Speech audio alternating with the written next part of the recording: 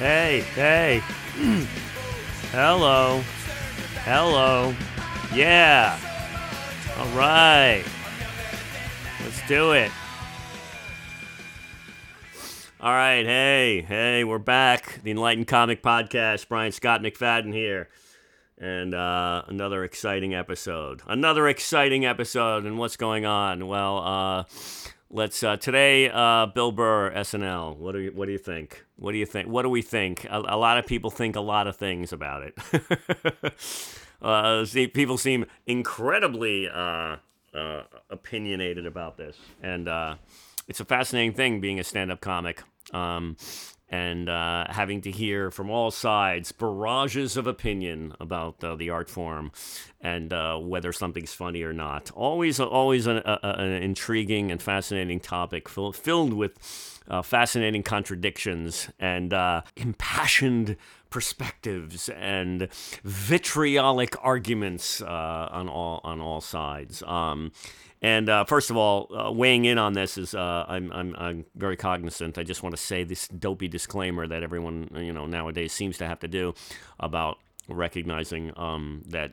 And I don't say this for myself. I say this for other people that will immediately dismiss anything I have to say on this topic simply because I'm a white guy, right? and so I'm just, which is really weird to me because I've always just thought that wisdom can come from anywhere and any place. I've always had that perspective, but I guess that is no longer the zeitgeist. That's no longer the accepted wisdom of our collected culture. That I'm not sure why that would disqualify anybody's insight about anything. I believe wisdom can come from anywhere. I find it to be a very unenlightened perspective, and the name of the show is The Enlightened Comic. Not deluding myself that I don't have biases by my own upbringing or the way I was raised or where I was from or what my race and gender is. I'm not that dumb, thank you.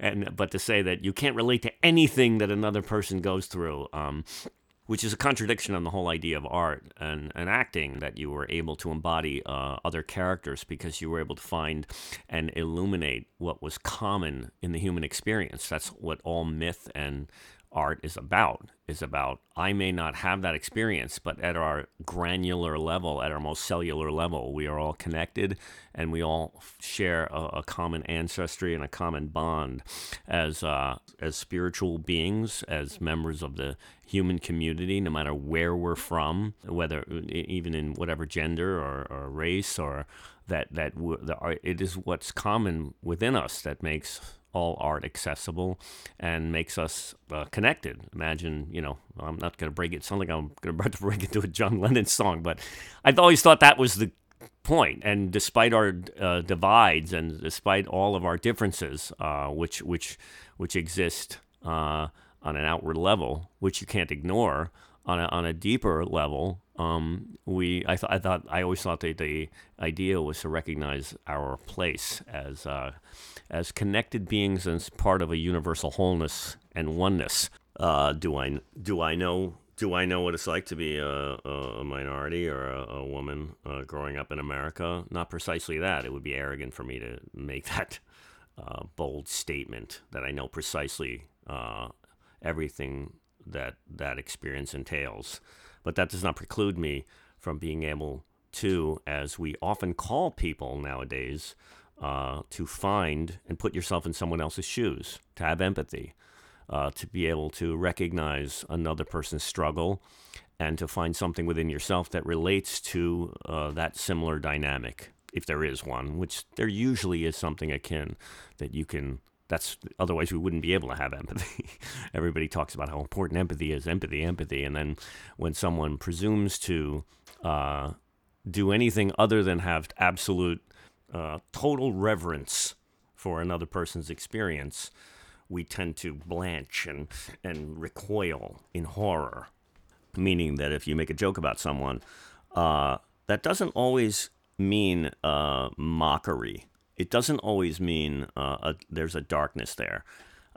Humor is multifaceted. and complicated. And whenever anyone makes a joke about anything, people tend to just suddenly freak out. Like they immediately associate it with mockery because there is a history of that being used as a weapon.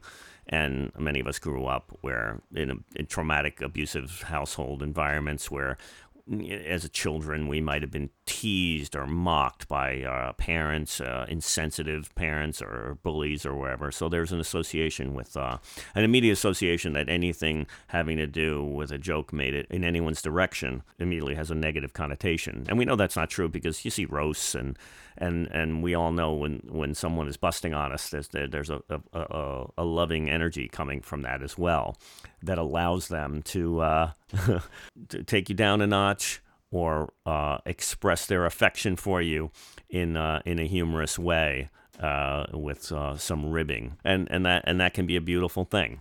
Now that operates under also many assumptions that do recognize that other people have struggles and that aren't exactly identical to yours, and that's what sensitivity comes from as a human being. To maintain a level of sensitivity and just don't be a jerk about it. And I know people will say, well, that's what he was doing, was being a jerk. But that's an interpretation and saying, well, that's your opinion. Other people laughed at it. And being sensitive to another person's experience, and especially when it comes to humor, is a very, very intriguing area. I used to work I was a camp counselor once. Yes, I had other jobs. What was I doing? I don't know what the hiring process was and what mistake they made in hiring me, but I was a teenager. And there was a kid in a wheelchair who attended the camp, and I immediately would say things, and I said to him things like, I would say to him, "What are you doing? Are you still in the chair? Are you? I'm not buying this whole wheelchair thing. I don't know. I don't know really. I don't. You know what I got to say? I think this is a whole scam. This wheelchair thing. Come on, let's run a marathon. Come on, right now." And everybody was like shocked at that, right? People were like, "Wow!" And he loved me. Like that kid's like, we hit it off great and right away because I didn't treat him like this Fabergé egg. I treat him like a person, and I called out this aspect of it and wasn't gonna make it a thing that we didn't talk about. And that kid just laughed harder than anybody, and we had a great time during that time when I was there. And that's what I'm talking about, the power of humor. And for me, that's the power of humor. That little episode illustrates something about humor that people on the outside often go, "Oh, don't say that," or "that person or that group, that person can't handle that," or "that's wrong." And then oftentimes the people who are the subject of the joke are less offended by it than the people who are watching from the outside, passing judgment on your approach. It's always in the spirit of where you're coming from. That's really important, and something is often forgotten. What's the spirit by which the joke is? Two people can say the exact same thing, and one person, it comes off as very, very arrogant or very, very abusive or very, very mean-spirited. And the thing is, I don't know why. If you look at it on paper, another comedian doing what Billy Burr does, you would go, "Oh." And for some reason, there's an energy that he has, and we all know this, and you have to recognize this as artists. Two people can draw a tree, and one moves you and one doesn't, and one leaves you cold and one doesn't, and one paints a scene, a scene of a woman sitting in a cafe, and it doesn't do anything for you, and then you see something with Edward Hopper or something, and it's very beautiful and moving in a way that you can't put your finger on. So that's what art is. It's ephemeral, it's indefinable, and it's strange. And so Billy went on the SNL and stirred up a little bit of, I guess, controversy, only on in the internet, which is really not a proper representation of what America really feels about anything. It's just people, oh, look, something happened. There's a pandemic around. I must weigh in, everyone just has to say what they feel. That's what the internet has just offered, a giant bullhorn for everyone on the planet to express their every thought about every issue and every event. And everyone just goes, "I felt this way and about this. So there. And this is that way. And I just don't think that this is good. Thank you."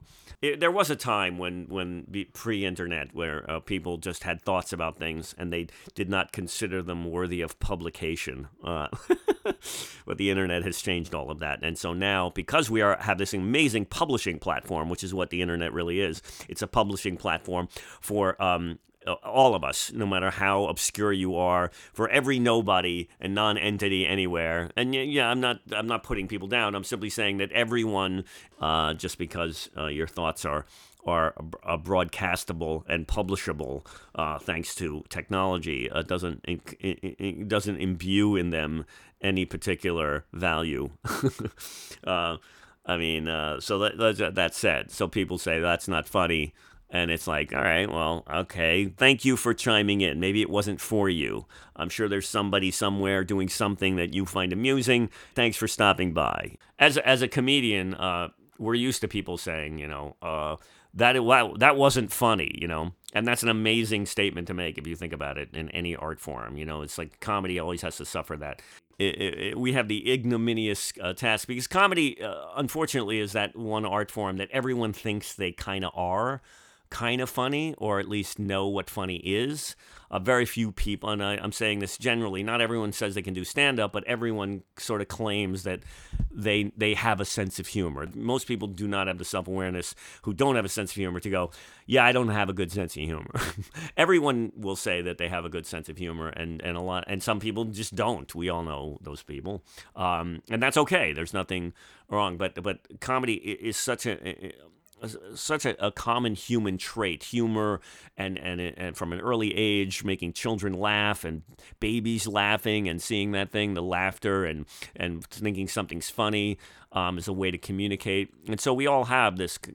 I think everyone has an understanding of humor on some level, but whether how deep that goes and what your particular prejudices are in terms of what you find funny don't necessarily adhere or don't necessarily apply to everyone. So that said, humor, like I was saying about everyone thinks they're funny, everyone thinks they know something. Not everyone thinks they can play the piano. You can go see a guy kicking ass on the piano, and no one's gonna go, I don't play the piano, but I don't think that guy's good. And people will, of course, but it's far harder to make that case. But the people will go see a comedian who have no comedic skill set whatsoever, no understanding of the art form other than just in sitting and enjoying it, and will openly tell you what their artistic thoughts are on it. And it's an ironic set of affairs. You won't go to I could do better on that painting than that. Nobody goes to the Edward Hopper thing and go, I'm not impressed with that unless you're a fellow painter. But people are, he doesn't do anything for me. You can say, I don't like his stuff, or it doesn't speak to me. That's fine, But people will go way farther than that when it comes to comedy. They'll just go, that wasn't funny.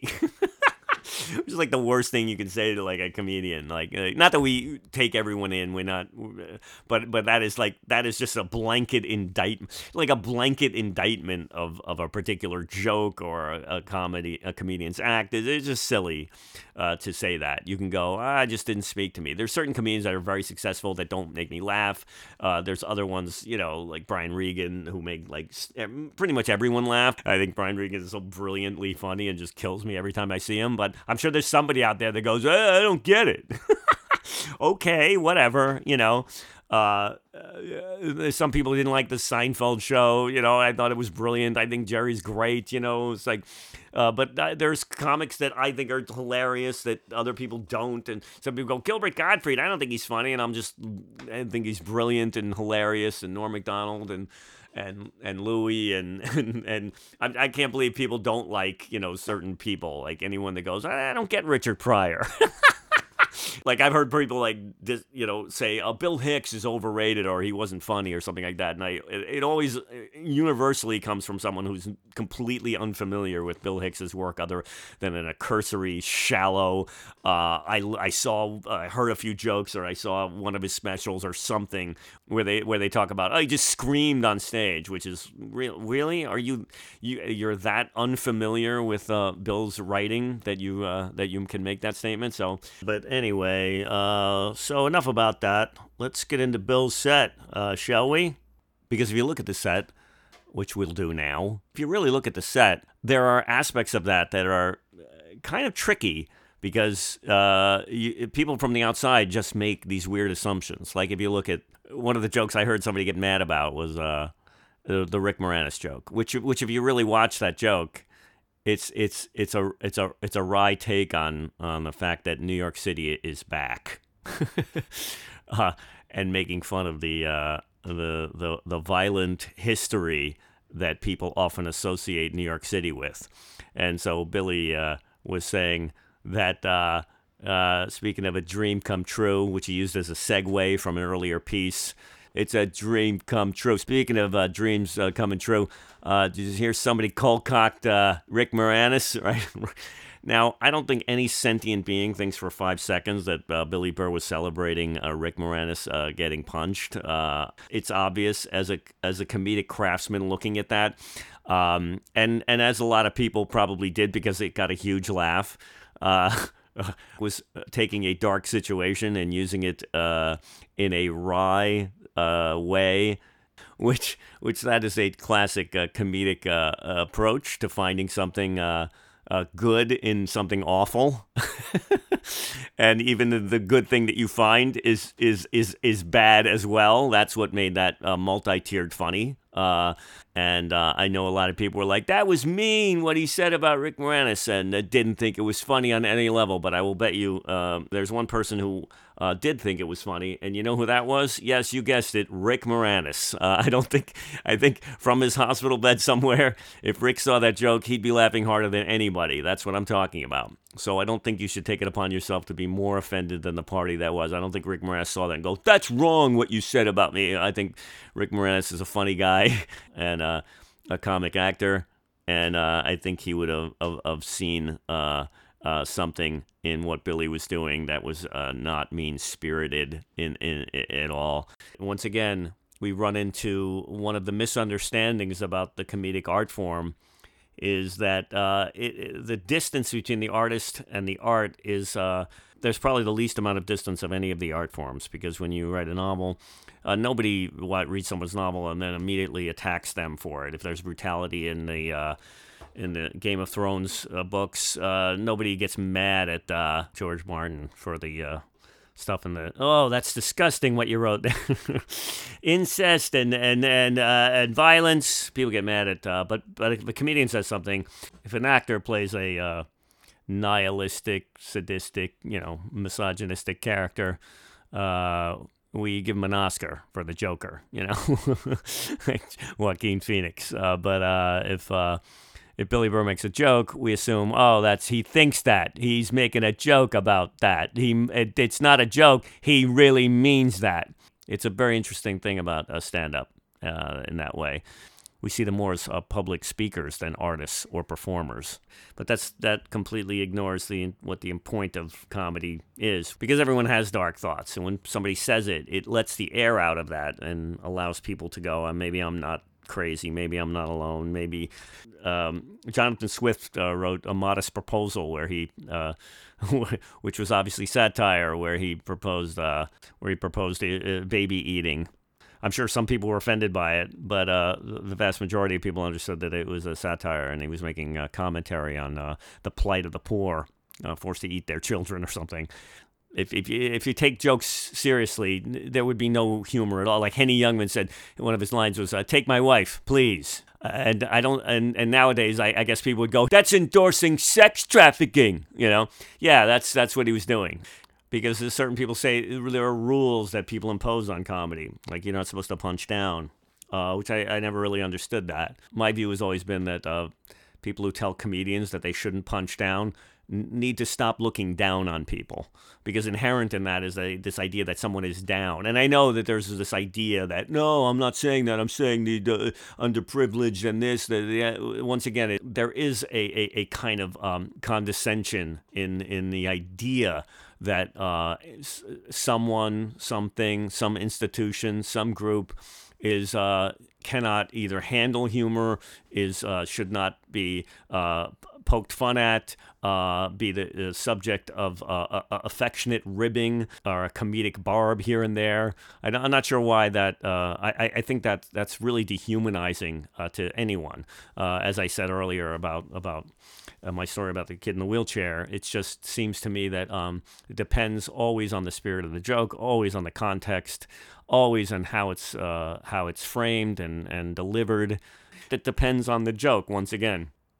And by the way, whatever happened to defending transgressive art? Remember Piss Christ? Anybody remember that controversy? Like, I don't know, what is it, 80s, 90s? Guy had a crucifix with a jar of urine, and it was attacked by the religious right and the conservatives, and liberals were like, this is art, and it's, it's you can't censor art. And now, I don't know what's happened. I don't know if I fell asleep and woke up, but it seems liberals are and conservatives have switched places in some arenas. And who wants comfortable art?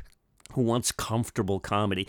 I watched that Billy Burr set, and I was like, yeah, the audience is uncomfortable. Good. All right.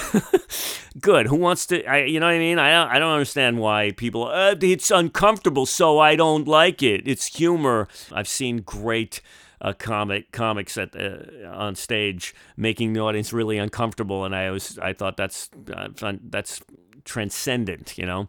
So that's my thought on that. What else? Oh, Billy, some people were angry because of they said one of the jokes was homophobic about the month, and that wasn't even homophobic at all. He was talking about Gay Pride Month and Black History Month. It was funny because both of those jokes were trotting on sensitive territory, and he was talking about he didn't recognize people. He didn't recognize that it was Gay Pride. Billy said he didn't recognize it was Gay Pride Month, so somebody told him that, and people were like, "How does he not know that? It's 2020 or whatever." And that was the whole joke, is that he's that dopey that he's not aware of things, and so it was no big deal. And he said something like that they get a whole month. That's a lot for people who've never been enslaved, which you never think of gay people as not suffering enslavement. I just thought that was. Oh, yeah, that's true. And I know gay people have suffered their own kinds of oppression. I'm not making light of that. I'm just simply saying that those are differences and different experiences that people have. And he was comparing the experience of gay people in America to the black experience and making some distinctions. And people were upset about that. And he was saying that, but he was saying the truthful thing that was just very funny. The joke was basically, if you boiled it down, it wasn't a racial joke or a homophobic joke. It was a calendar joke, because it was like, oh, they get February. Black History Month is February. They only get 28 days. It's freezing out. And meanwhile, Gay Pride Month is all of June. It's summer. It's great, you know. It's like more discrimination. Another area where black people were screwed and got the bad month, you know. And I thought I never thought of that. As a comedian, I'm watching that going, oh, that's a clever angle. I just watched that going, oh, that's a good angle. I didn't think of that, you know. Damn it. And he was talking about, of course, the big controversy thing, I guess, was white women, and saying it, I guess it was misogynist or something, but he was coming from a racial perspective and recognizing, and with Billy having a black wife, and people were saying, well, he married her because maybe he can do that material, which makes QAnon look plausible, you know. I swear to God, that's the best one. Yeah, Billy planned this decades in advance and had 2 children. If he did do that, kudos, Billy. That's dedication to your career and your art form that I didn't think anyone had that kind of gumption. But obviously that's crazy, disrespectful of both his wife, him, their relationship, their kids, their family, everything.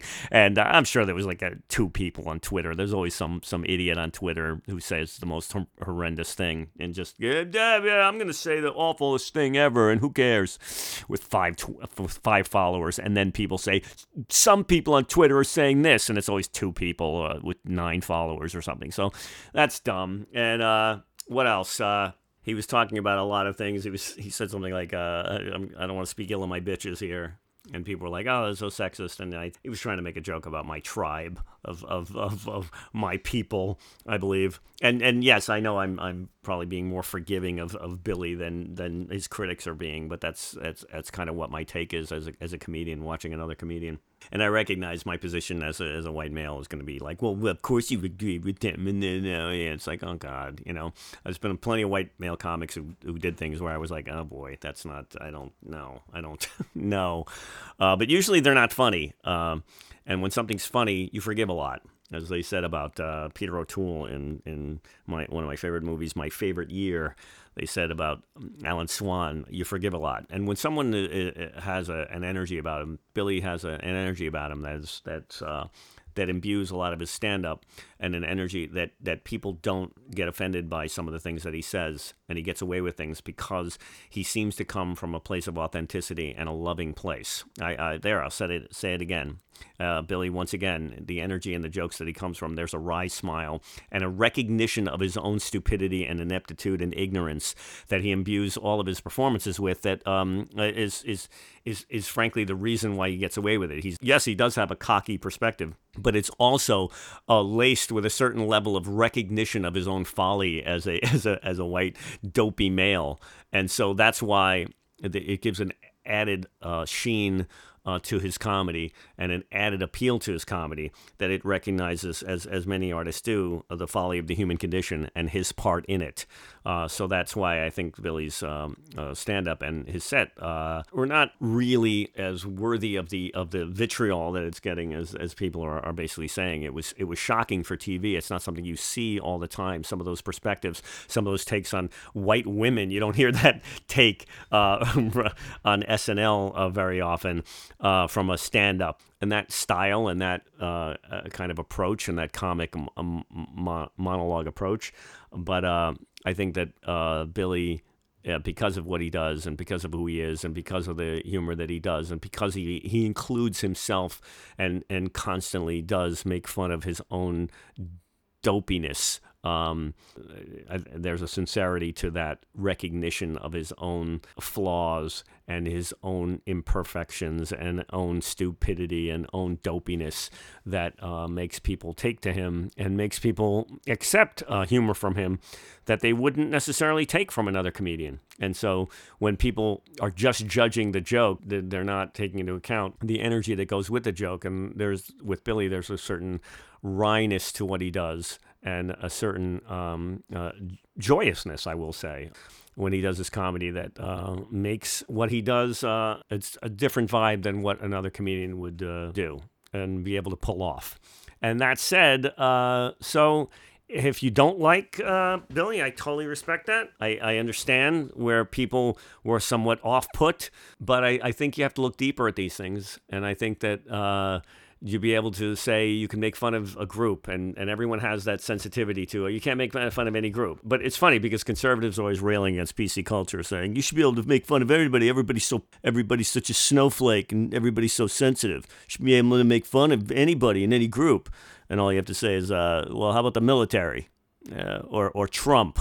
And all of a sudden, wait for the silence to linger there. So everybody has a group that they feel is supposed to be revered and not made fun of. And I apologize, I know I'm being repetitive, but once again, as I said, I'm not a big fan of the whole not punching down thing simply because I think that it separates us more and it doesn't allow us to recognize our oneness in a way that comedy can be a beautiful thing to bring people together and recognize our commonalities and our common folly as members of the human race and as victims of the human condition, to be able to make fun of ourselves and to laugh at anybody in any way as long as it's funny. Because the thing is, for me, as a comedian, I always thought when people would say, that joke's not funny, it's offensive. And I go, well, if it's not funny, that's offensive enough. That's the way I am. If something's not funny and a comedian does it, I'm offended by that.